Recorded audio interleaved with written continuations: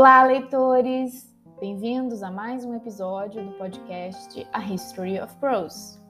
No episódio de hoje, eu quero falar um pouquinho sobre o Babel da R.F. Kuang, que é a autora do A Guerra da Papoula, The Poppy War, que acabou de ser publicado pela Intrínseca no Brasil.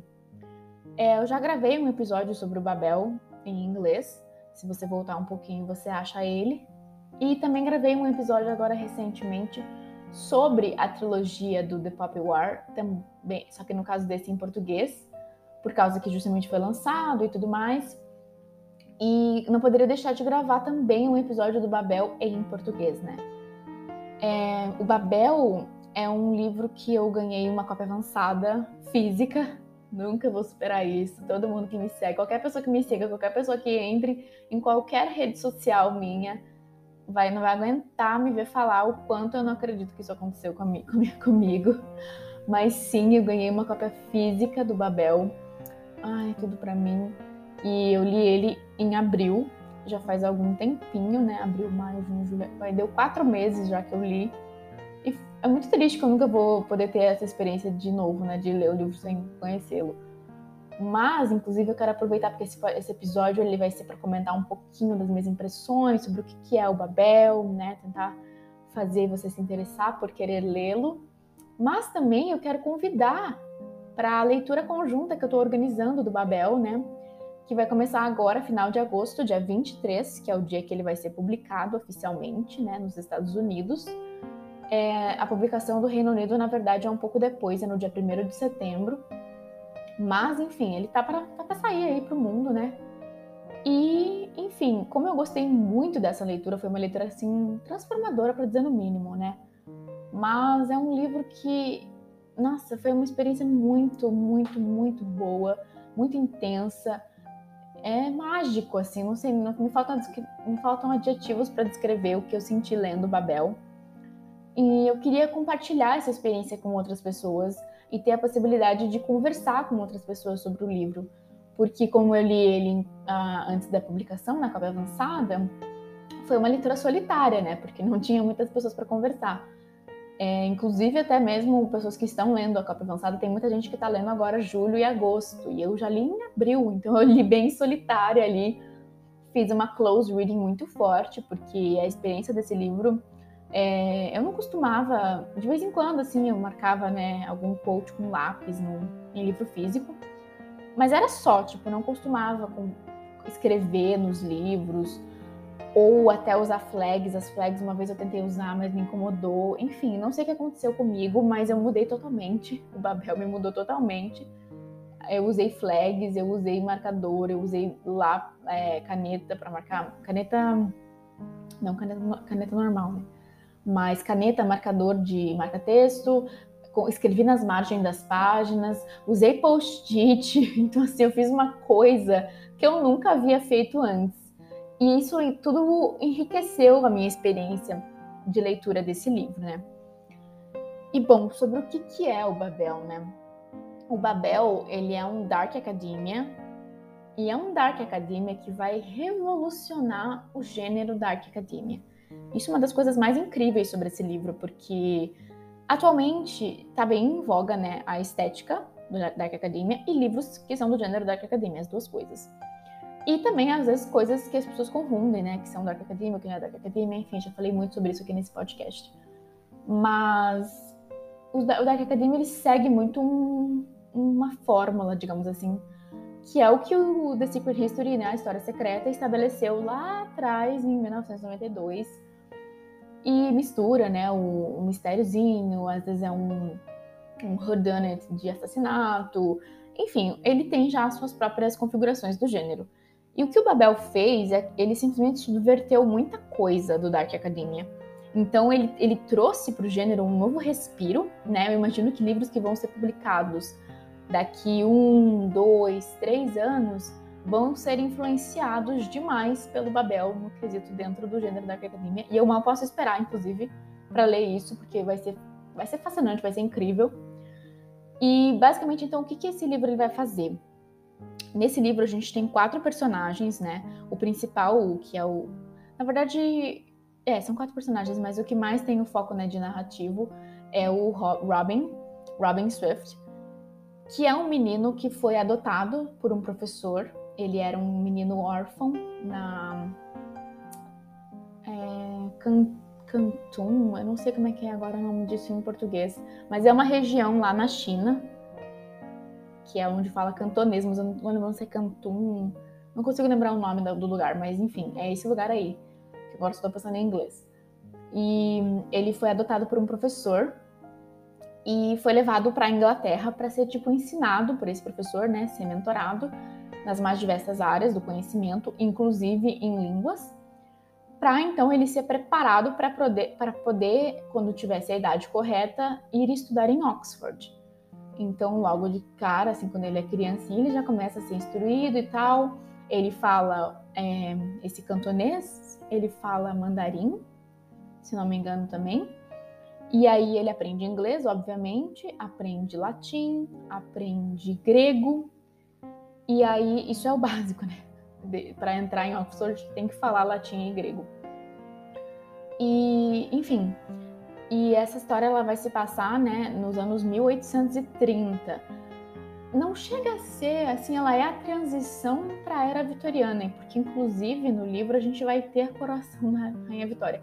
Na verdade, ela tem uma nota de autora que ela mudou a data dessa coroação só para favorecer, porque ela queria que aparecesse no livro. Mas, enfim, é essa transição do período que, se eu posso estar enganada, mas eu acho que é o período georgiano para o vitoriano, ou é o eduardiano não é, acho que é georgiano para o vitoriano mesmo. Mas enfim, essa transição aí de muitas mudanças, de muita industrialização, né, na Inglaterra, e inclusive os primeiros 3 capítulos desse livro, ele cria uma fundação muito forte, muita ambientação, muitas referências.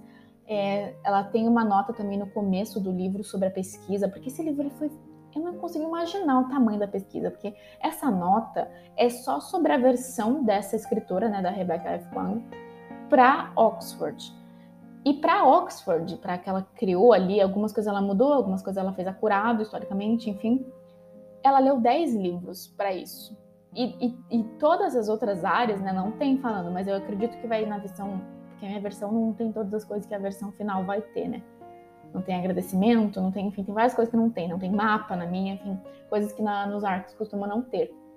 E vai ter na versão final. E também tem uma das edições especiais, que vai ser uma edição anotada, uma bibliografia anotada, que eu imagino que vai ter todas essas informações que ela fez de pesquisa, porque ela fez essa pesquisa para criar essa Oxford antiga, ela fez pesquisa de linguística, de tradução, de etimologia. Eu nunca acho que vi um livro que o meu cérebro, enquanto eu li, eu pensava, meu Deus, o quanto que uma pessoa teve que pesquisar para que isso fosse o resultado, para que isso saísse, para que isso fosse escrito. Então, realmente é muito, muito fascinante.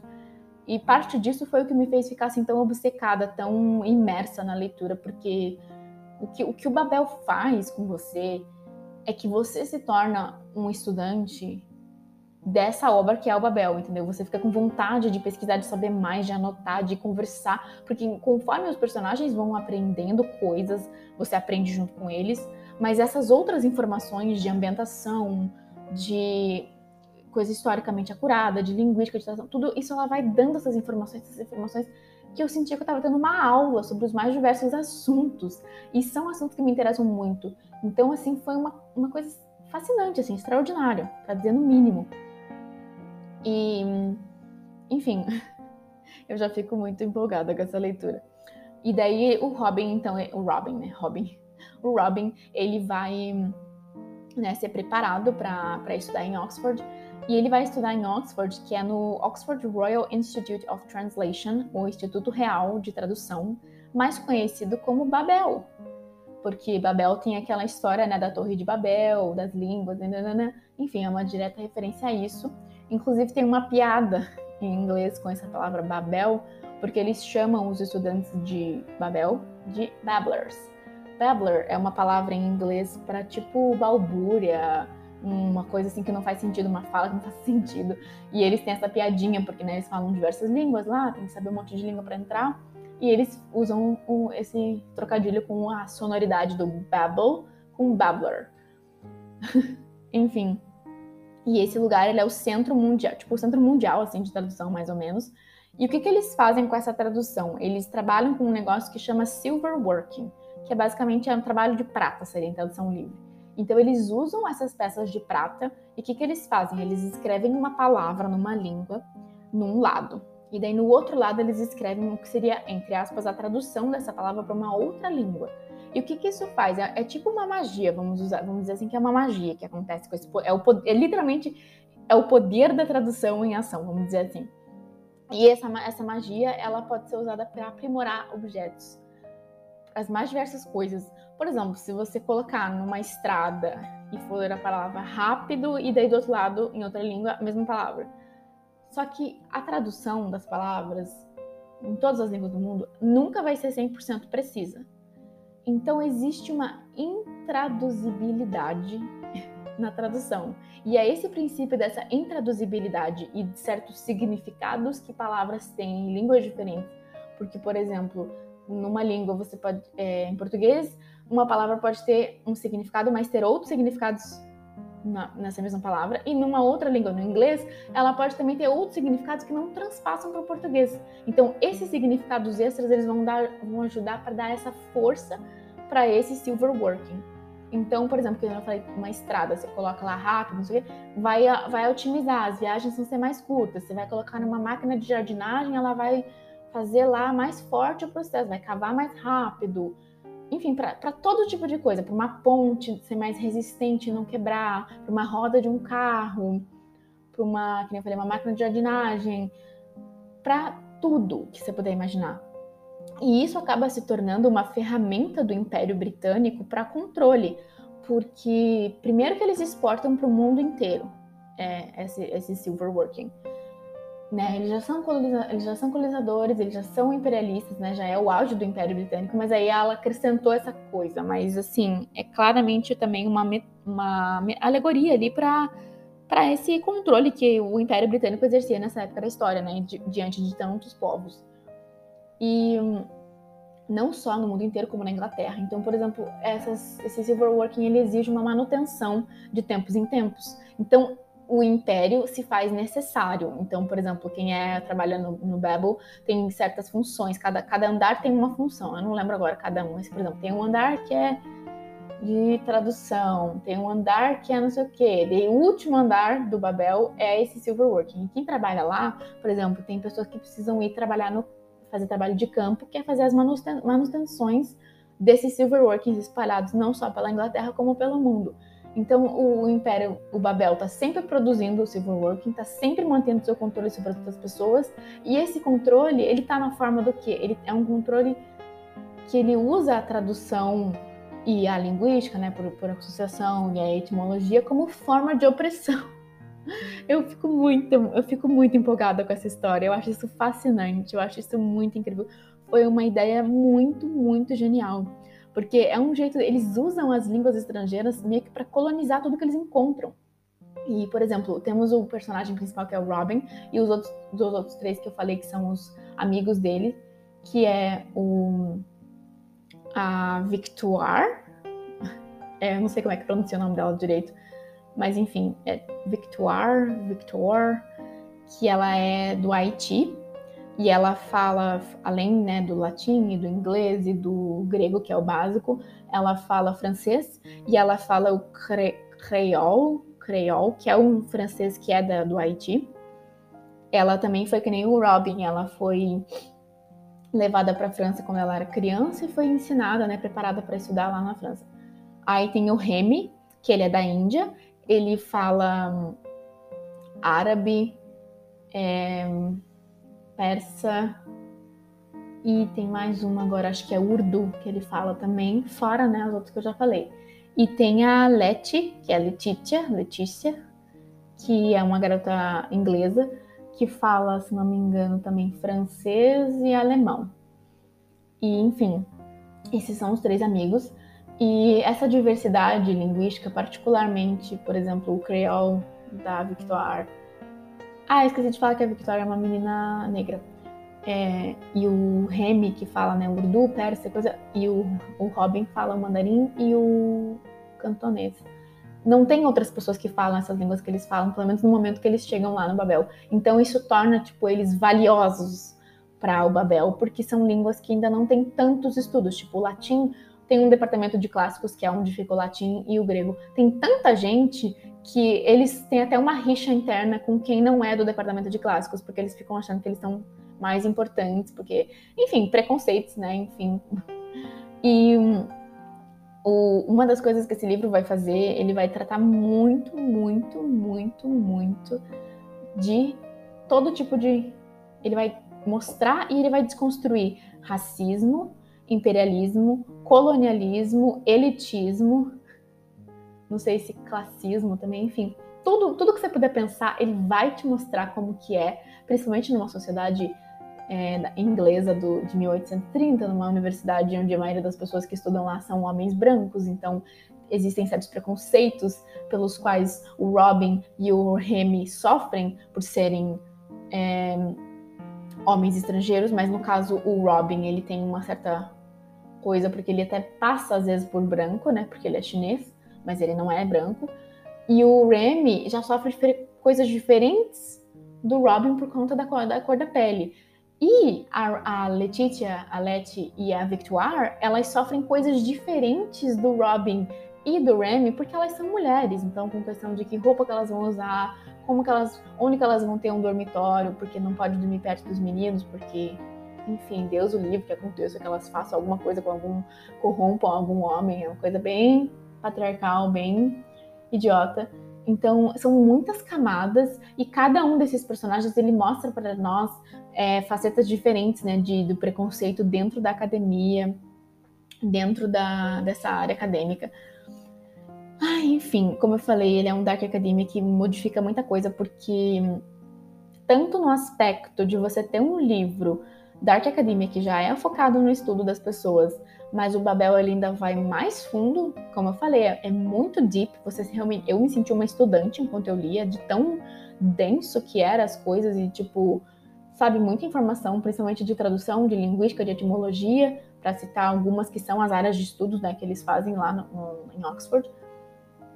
Então, nem todo, tipo, claro que Dark Academia precisa ser focado em alguma área de estudo, mas eu achei que até isso o Babel conseguiu trazer de uma nova maneira, mas principalmente essa parte da representação, né, representatividade dentro da academia, e essas discussões de colonialismo, racismo, imperialismo, elitismo, e desconstruir, mostrar esses preconceitos e desmantelar esse preconceito, e, né, conforme vai tendo a jornada do livro, isso foi fascinante, porque a gente precisa ter essas discussões dentro do Dark Academia, porque elas existem até hoje. E, enfim, foi fascinante de ler. Ele preenche todas as categorias, né, que eu sempre comento de Dark Academia. Então é um ambiente acadêmico, é Oxford, o estudo é extremamente presente lá da tradução, etimologia, linguística. Você também tem muita questão da moralidade em várias ações e atitudes que vão ser tomadas ao longo da história. A atmosfera muito, muito forte, muito gótico, muito... O campus, do jeito que ela descreve, você consegue ver tão perfeito, assim, dá vontade de ir agora lá para Oxford, fora todo esse contexto da Inglaterra e tudo mais. Então é muito pesada a questão da ambientação, ela ambienta muito forte o livro. E a morte, como você me fala, também está presente, mas aí a pessoa vai ter que descobrir lendo o livro, né, sem spoilers. E eu até fiz uma anotação aqui para o que eu tô olhando para falar. Cerca de 250 páginas, né, o meu livro tem 540, a minha edição. Não sei quanto que vai ter a edição final, mas a minha edição tem 540 páginas. Cerca de 250 páginas são, tipo, muito fortemente sobre a academia, né? E depois disso é muito, muito... Eu usei a palavra político, mas eu não sei se essa palavra exemplifica bem o que eu quero passar, mas eu fiquei muito sem palavras. O tamanho do craft, que eu também não consigo lembrar agora como é que é em português, mas esse processo dela de criar, essa criação, esse puro trabalho de escrita que ela teve que fazer para mais de um componente da existência desse livro é simplesmente fascinante. E claro que tem uma pequena, assim, uma coisinha assim que me lembrou do Pop War, principalmente no caso com relação ao final. Esse livro ele me quebrou de uma maneira assim. Terminei chorando, pra dizer no mínimo. Eu até tentei gravar um vídeo de eu terminando e chorando, mas esse vídeo nunca vai ver a luz do dia, porque não. Mas assim, é perfeito, é simplesmente perfeito. É a escrita mais belíssima que eu já li, o livro mais belíssimo. Ele se tornou meu livro favorito da vida, assim, facilmente, já no começo do livro. E sei lá, eu acho que eu nunca vou ler. Eu não sei se um dia na vida eu vou ler uma coisa como esse livro. Eu espero que existam coisas como esse livro no futuro, mas ele é um clássico instantâneo, ele é uma coisa, ele é único, ele vai quebrar barreiras, vai quebrar o mundo, é uma coisa nunca feita antes na vida, assim, é uma coisa que você não... Eu fico pensando em livros que eu já li, eu nunca li nada como esse livro. Eu acho que eu nunca vou ler, não sei que a experiência, né, eu quero muito, como eu falei, vai ter uma releitura, né, quer dizer, eu vou fazer uma releitura porque vai ser uma leitura em conjunto, mas infelizmente você só pode ler pela primeira vez um livro uma vez, né. Meu sonho era ter uma amnésia programada de deletar tudo que eu sei sobre o Babel e ler ele de novo. Enfim, eu espero que todo esse meu ramble e a minha empolgação com essa história tenha feito você se animar para querer pegar para ler, porque esse livro é fascinante. Se você gosta de Dark Academia, não tem o que falar, você tem que ler. E se você gosta de livros bem escritos, desmantelação de colonialismo, racismo, imperialismo e livros assim inteligentes e que você fica assim embasbacado com o tamanho do trabalho feito, então também você tem que ler. Inclusive ela falava que, para divulgar, né, que esse livro era uma resposta, se não me engano, uma resposta temática ao The Secret History e uma resposta tonal ao Jonathan Strange e Mr. Norrell da Susanna Clarke. E claramente, né, a resposta temática é muito fácil de ver as referências, é o que lembra, o que remete ao Secret History. E apesar de eu não ter lido ainda o Jonathan Strange e Mr. Norrell, eu tenho ele, porque eu comprei ele depois de ler o Babel. E eu comecei a dar uma folhada assim, e eu entendi já um pouco do que é essa resposta tonal, que é com relação a essa parte de pesquisa. Acho que eu esqueci de comentar isso no começo, mas tem muitas notas de rodapé. E o jeito que elas funcionam aqui é tipo isso mesmo, tal coisa, daí você tem tipo uma explicação mais aprofundada, como se você estivesse lendo um livro assim, de não ficção sobre esse acontecido, porque na verdade o título do Babel é Babel, uma história arcana da Revolução dos Tradutores de Oxford. Então é tipo, aconteceu esse fato, é como se você estivesse lendo um livro no futuro que estivesse relatando historicamente sobre esse acontecido. Essas notas de rodapé, inclusive, são incríveis. Amo, sou, perfeito. E, enfim, eu espero que esse episódio tenha feito você querer ler o livro. E para encerrar, né, eu queria fazer esse convite, então, para essa leitura em conjunta que eu estou organizando. Vai começar no dia 23 de agosto, uma terça-feira. Tem mais informações sobre no meu Instagram, que é @KathleenLefkovich.